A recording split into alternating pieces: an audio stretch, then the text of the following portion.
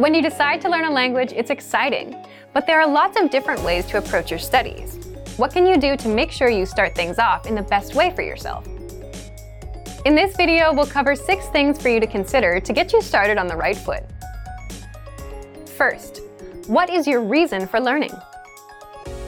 Thinking about your why for studying a language can be so important. If you know why you're doing something, it becomes easier to create goals. There are lots of reasons to learn a language: travel, family, friends, love, and even the experience of living in a new country. Clarifying your reason for learning helps you define your mission and gives you motivation right from the start. Some reasons for learning may be stronger than others.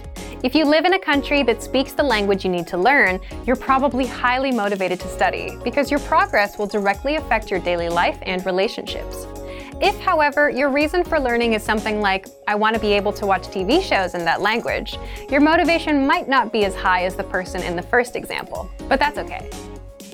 Everyone has a different, unique reason for wanting to learn a language. Take some time to understand what you want to get out of your studies. This is a helpful first step. Second, set the right goals. Once you've clarified your reason for learning, it's time to set your goals. Don't make goals like, I want to be fluent one day. This type of goal is problematic because there's no deadline for the goal, no clues about how you'll achieve your goal, and no way of knowing when you've reached fluency. Your goals need to be small, measurable, realistic, and have a deadline. Try making monthly goals instead of yearly goals. Saying, I want to be fluent one day isn't helpful. Instead, make a goal like, be able to speak for 1 minute by the end of the month. A goal like this gives you a target, a skill to develop, and a deadline. You have 1 month to practice your speaking skills enough to be able to talk for 1 minute. You can set a timer and track how long you're able to speak. This is also a realistic goal. Learning enough to speak for 1 minute in 1 month is reasonable. You can even think of how you might reward yourself for achieving the goal. Third, reward yourself for achieving your goals. You can determine your rewards when you determine your goals. Rewards are powerful motivators. You should be working consistently towards your goals, but there will undoubtedly be times when the work isn't fun and you need something to push you through. When you come home after a long day of work or school on a rainy day, maybe the last thing you want to do is open a book and start studying. It's so much easier to turn on Netflix or scroll social media, but if you have a reward, you can use it as a motivator. As mentioned before, it's important to remember why you're learning a language and what your goals are. For many people, thinking about the rewards they'll get along the way boosts their motivation. If you give yourself something to look forward to, it can help you get through the times you may not feel like putting in the work. Fourth, match your routine to the study medium. The word routine here refers to your everyday routine. You need to understand your personal schedule and your personality to make a study schedule that's right for you. It may come as a surprise that this is a step where many people fail. They think they can do a lot more than they actually can, get overwhelmed, and quit. In the end, the people who give up after just a few weeks of hard study are only able to do a fraction of what they planned to be able to do. It can be tough to understand your own limitations. We all like to think we're capable of doing anything we put our minds to, at any time, on any day.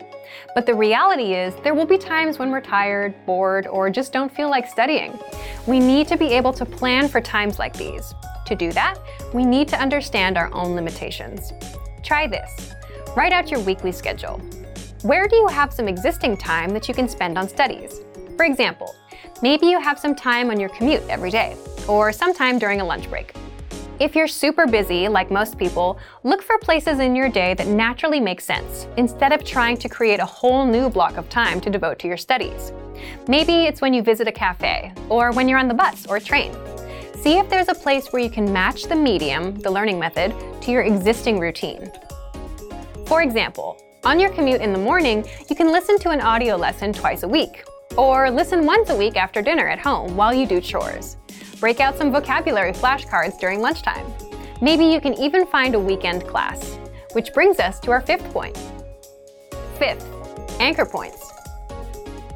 These are the connections you make to a language that boost your motivation and keep you attached or anchored to your goal. For example, maybe you have friends or relatives that speak the language. And if you're around them and you're exposed to the language, you're more likely to learn. If you don't know anyone who speaks the language, consider making a monetary investment, like a textbook or a learning program. By paying for something, you make a commitment to yourself to use it. Sixth, assessment. It's good to know where you are in your studies and determine if you're making progress. If you're not moving forward, maybe the methods you're using aren't quite right for you. Or maybe you need to find new ways to add studying into your routine to give you more opportunities to learn. But don't do assessments so often that you don't actually have a chance to learn. For example, if you take a test once and get a score you're not happy with, don't immediately take the test again. Give yourself time to study and develop your skills more. Then you can come back and try again. Assessment is a great way to keep yourself on track, but don't let tests take over your studies. In this video, we talked about 6 things to consider when you start learning a language. Figure out your reason for learning, set good goals, and choose rewards. Have anchor points, and make sure to match your routine with the medium of study. And finally, make sure you have the proper approach to assessment of your progress. And for more ways to get started learning on the right foot, check out our complete language learning program. Sign up for your free lifetime account by clicking on the link in the description. Get tons of resources to have you speaking in your target language. And if you enjoyed these tips, hit the like button, share the video with anyone who's trying to learn a new language, and subscribe to our channel. We release new videos every week. I'll see you next time. Bye!